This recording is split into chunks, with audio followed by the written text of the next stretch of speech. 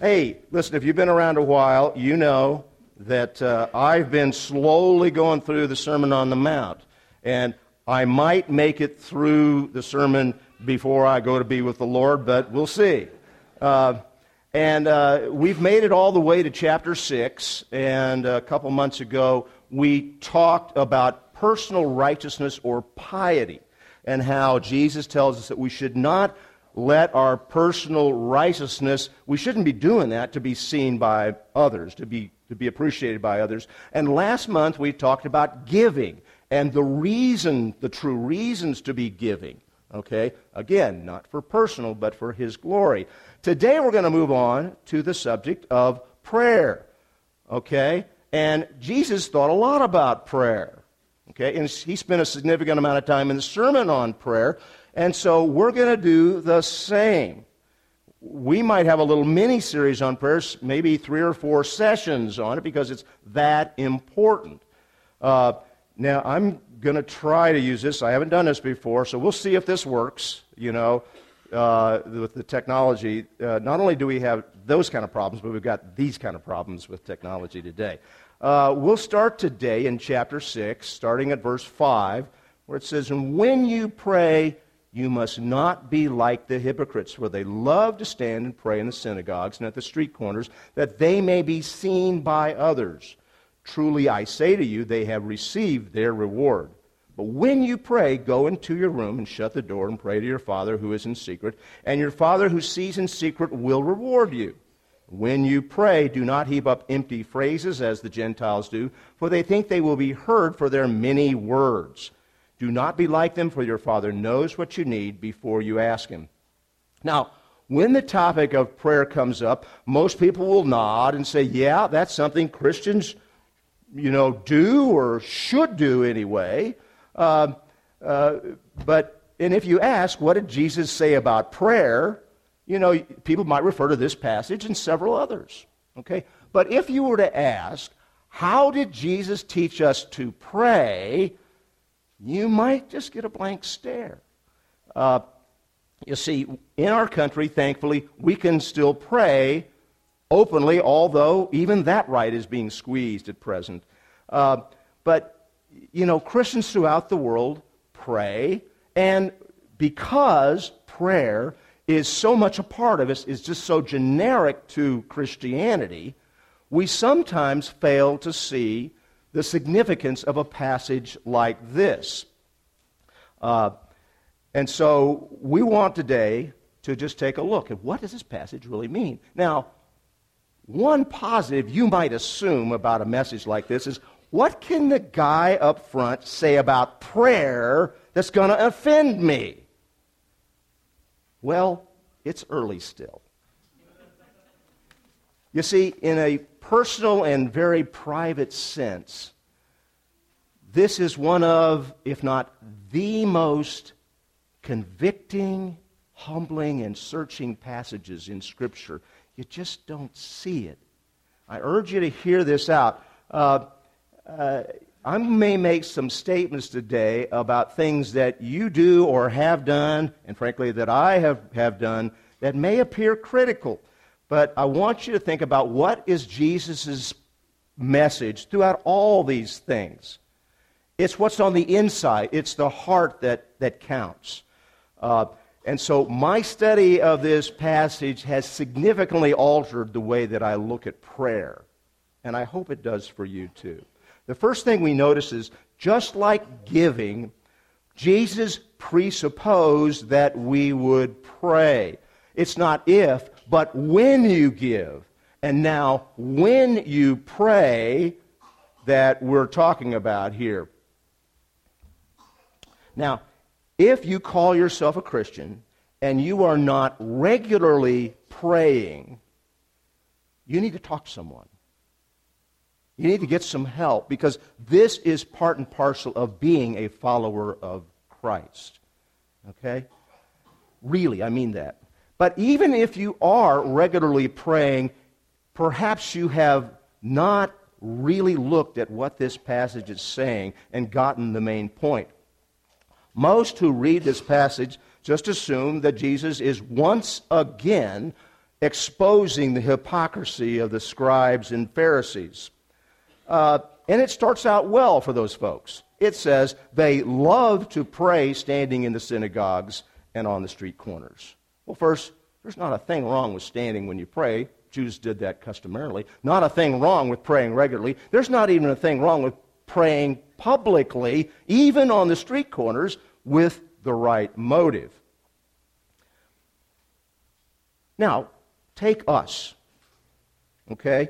You know, it is generally a good thing to give thanks to those who have given you something, like food, like at a restaurant. Now, remember what Jesus impliedly had said through the Sermon on the Mount. You are to hide when you're tempted to show. That's Matthew 6. And you are to show, let your light shine, when you're tempted to hide. That's Matthew 5. So, if you go to the restaurant and you dig into your Big Mac without nodding your head in thanks, because maybe it's awkward, maybe it'll be offensive to somebody, you just might be tempted to hide. Or, worse, you might be ashamed of the gospel. You see, you can be offensive if you pray really out loud about the little Tasmanian devils in the next booth, but, if you got to understand, prayer in public is one of the few ways that people outside the church realize that the church still exists, that there's Christians out there. What Jesus is exposing here is the true motive of the Pharisees in praying in the synagogues and the streets in order to be seen by others. It's neither prayer nor the one to whom they're praying that they love, but themselves and the attention that they get from their public prayer.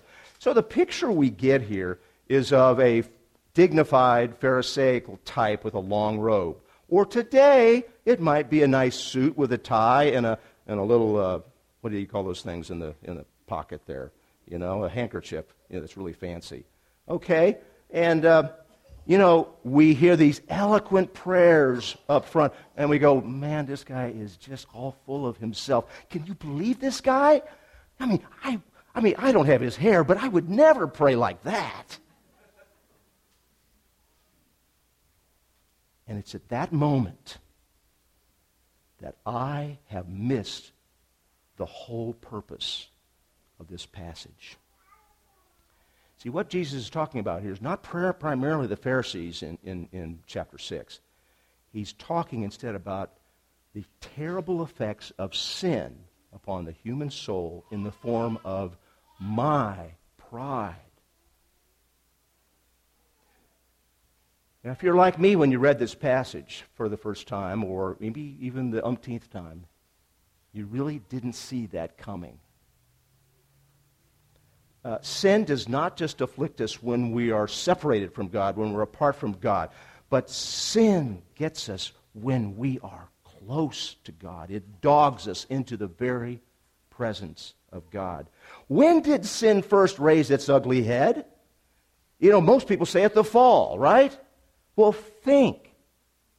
Lucifer, that perfect, bright angel, was in the presence of God, and he fell before man fell. We tend to think of sin only in terms of what we do, our actions. That's a mistake. You see, the Bible teaches us that sin is a condition of the heart. So it involves, instead of worshiping God, it involves worshiping ourselves. It may show itself in sinful, damaging, hurtful actions, but it does not have to. Now, this is a terrifying thought, that our sinful pride follows us into our prayers. Now, we may be able to persuade somebody that we are really praying spiritually, when in reality, we may be only worshiping ourselves. You guys are aware that the world says you must stand up and praise yourself. or nobody else will. But for the Christian, for the follower of Christ, the highest position or posture is on our knees. There is nothing more noble than that. And Jesus warns us that sin is so contaminating that when we engage in this highest form of activity, we must still battle sin. We tend to see sin in the rough back alleys of life, like bars and gentlemen's clubs and abortion clinics and crack houses, in adultery or fornication or sodomy. We may even see it in just pride and anger. Yeah, it is there. But the essence of sin is present even when people do none of these things. Rather, when a person gets on her knees and prays with thoughts of self-adulation, that I'm doing something that's really spiritual, I'm fulfilling a duty to God, there it is. In the presence of God, in the highest form of our worship. So, the overall point here is this. When Christians engage in what we call piety, maybe you call it your religious life or your Christian walk, this is supposed to demonstrate the New Testament doctrine of regeneration, where we have a new nature, a new man is in us. But what Jesus tells us here is that even if we're saved, even if we have this new nature, we must take care, even in this highest activity, lest we become guilty of the hypocrisy of the Pharisees. So the simplest way to understand this passage is to take a look at what Jesus does at both false prayer and true prayer and see what he says. Well, okay. Maybe Josh can get it to work because I told you. I warned you. All right. You've got a sheet. It's on your sheet there anyway. False prayer focuses on itself. That one. Okay. All right. And there in the passage it says, when you pray, you must not be like the hypocrites, for they love to stand and pray in the synagogues and at the street corners, that they may be seen by others. So those who pray the wrong way bring attention to themselves. They focus on the one praying rather than the one to whom prayer is offered. Jesus gives us an illustration in Luke 18. I think Mike referred to this a few weeks ago, about the Pharisee and the publican. And there you have the Pharisee standing by himself, who prayed thusly, God, I thank you that I am not like other men, extortioners, unjust, adulterers, or even like this tax collector. You know, I fast twice a week. Hear that? 2 times. And I give tithes of all that I get. You know, pretty obvious. But this can show up in other ways. You know, one can have a desire to be known as a praying man or a praying woman. It's great to be a praying man or a praying woman, but it's not so great to have a desire to be known for such. Okay? You might develop an actual, a blatant or a subtle desire to be seen in prayer. You know, the Pharisees prayed in obvious fashion on the street corners and in the temple.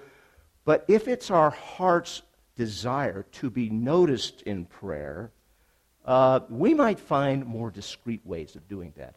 We might actually go into our prayer closet, you know, a real private place where nobody can see us. But then remember all the people we've told that we're going to be in our prayer closet.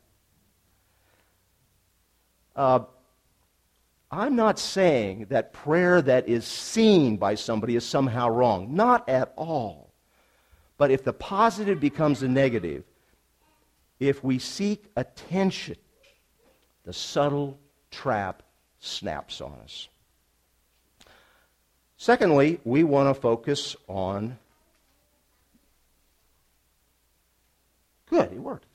We want to focus And we don't want to focus on form. That's what false prayer sometimes does. The second aspect assumes that the effectiveness of our prayer depends on the amount of prayer or upon a particular way of praying. When you pray, do not heap up empty phrases or vain repetition in the King James, as the Gentiles do, for they think they will be heard for their many words. One way this happens is by a thing called prayer wheels. And I think the idea is you got a bunch of things around the prayer, with a wheel, and you pray about those things around and around over and over again. We see the same thing with the Catholic tradition of counting beads when you pray. But again, there may be more subtle ways of doing that. You know, I tend to operate by a schedule where I get up in the morning, have my quiet time, spend time with Christy and time with the kids. And that's all good. You know, Daniel prayed 3 times a day. Nothing wrong with that. But if my goal becomes praying at a set time, that's not true prayer. My routine can emasculate my prayer life, in other words. Another subtlety is that we might set out to pray a certain amount of time. Now, it is a great thing to pray for a long period of time. However, when I keep my eye on the clock, or I remember how long I spent in prayer, you know, that's what we call false prayer. If it's my goal for people to know that I pray at regular times or great amounts of time, Jesus says I may succeed, but I have my reward. You know, they know. That's it. If it's one's goal to be known for offering wonderful public prayers, one can certainly accomplish that. But, poor soul, that's all he gets. On the other hand, a poor, broken, and contrite soul who cries out to her God in pain will connect with and be rewarded with far more than that wonderful public prayer will ever know. So this helps keep this teaching in balance here. You know, some may take this to the extreme and conclude that we should never pray at great lengths or never in public. And to interpret this passage that way would be a mistake. You know, we see in Luke 18 also the parable about the widow who comes over and over again to the unjust judge. And he refuses her, sends her away, and finally he gives up and he gives in to her, and so that she will not beat me down by her continual coming, says the judge. And the Lord said, "Hear the unrighteous judge says, and will not God give justice to his elect, who cry to him day and night? Will he delay long over them? I tell you, he will give justice to them speedily." Now, one could take Luke 11 too literally and go in the other direction and reason that if we pray persistently, we should expect to receive our request, our blessings, proportionate to the length or the number of our prayers. But if we take these two passages in balance and with sensitivity, we'll understand that Matthew 6 is not talking about praying too much, but about those who have the attitude of the heart that they think they're going to be heard because of their many words. And Luke 18 is not about praying too little, but it's about the tendency of believers to give up when they don't get exactly what they prayed for when they wanted it. Okay? Verse 1 of Luke 18 says, "He told them this parable to the effect that they ought always to pray and not lose heart." We need to remember that Jesus prayed in public, but he prayed a lot more in private. He sometimes prayed with brevity, but he also held all-night prayer vigils. Again, this is about the heart, not about the form. Now, please, let's not get all wrapped around the axle about this situation or what that person does or whatever. We're going to go right now into a very simple way for us to avoid second-guessing ourselves. And we want to talk about true prayer. Good. There's an essential principle here that we've got to understand. And that is, when we pray, we are approaching the Almighty God. And therefore, whether public or private, our whole being is focused, is paying attention to, is intent upon Him and Him only.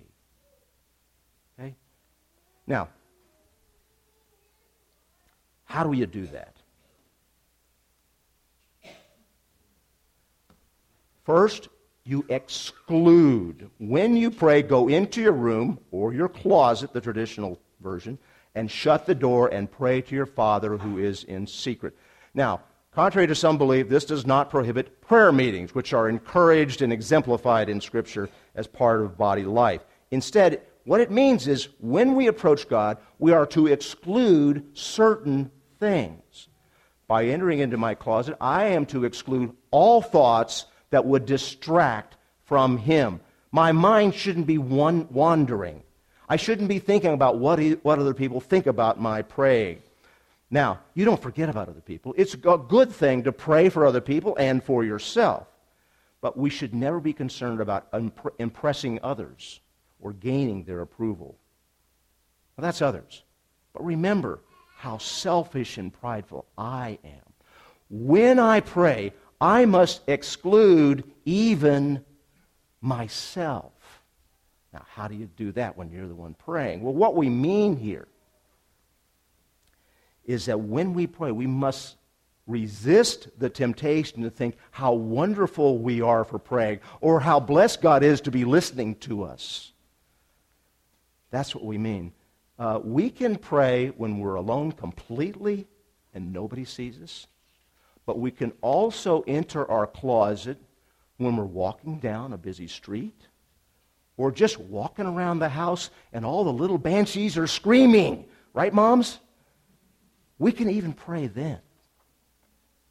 We can even pray in our closet publicly, even from the pulpit, as long as we remember that we're not praying to those folks out there, but we're praying to Almighty God. That's the whole point here.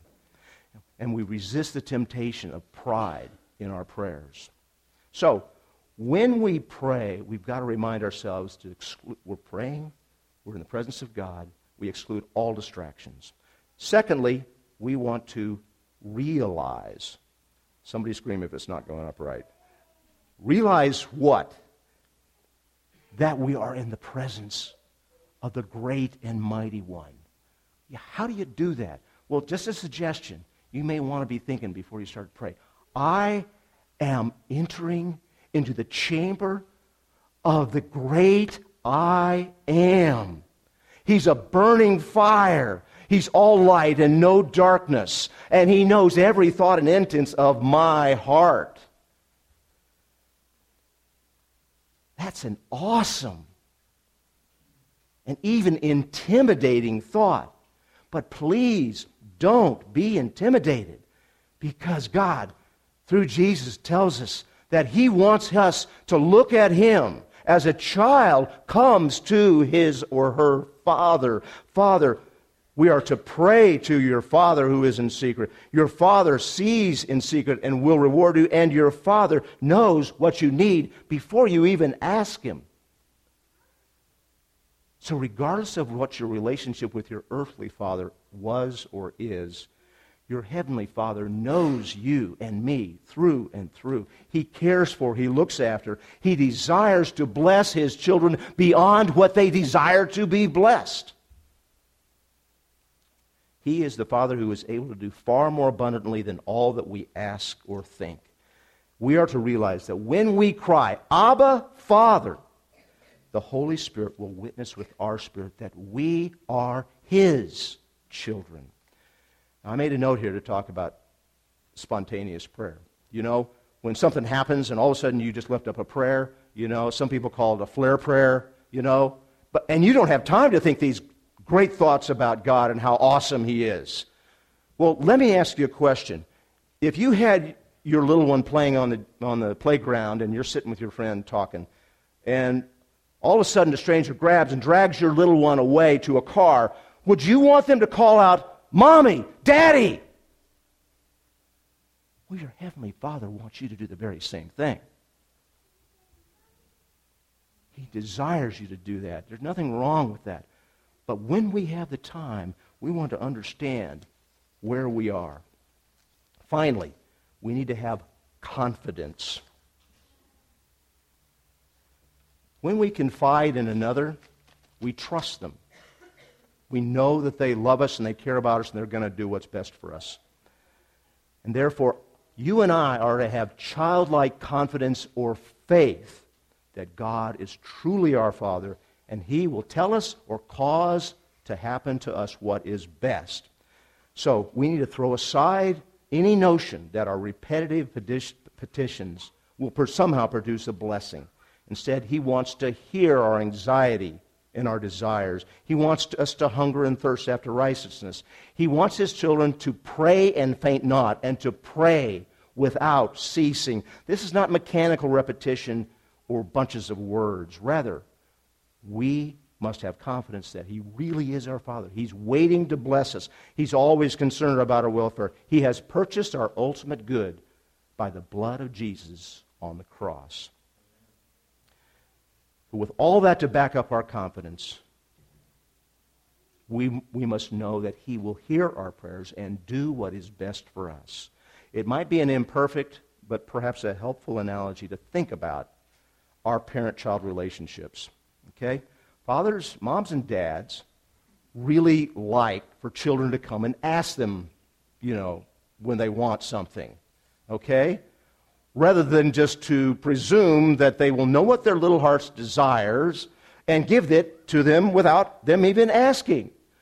Well, part of that is born out of a desire to be respected as a parent, right? But another part is born out of a desire to relate to communicate with, to form a tighter bond by having interaction with your child. And our Heavenly Father is the very same. He desires that we keep on coming to Him in prayer to honor Him, but also so that we might have a closer and closer relationship with Him. That He might get to know us and we Him more and more and more. So, to boil this down, we need to exclude all distractions, all thoughts, even ourselves, and focus only on Him when we pray. We must realize that we're in His presence.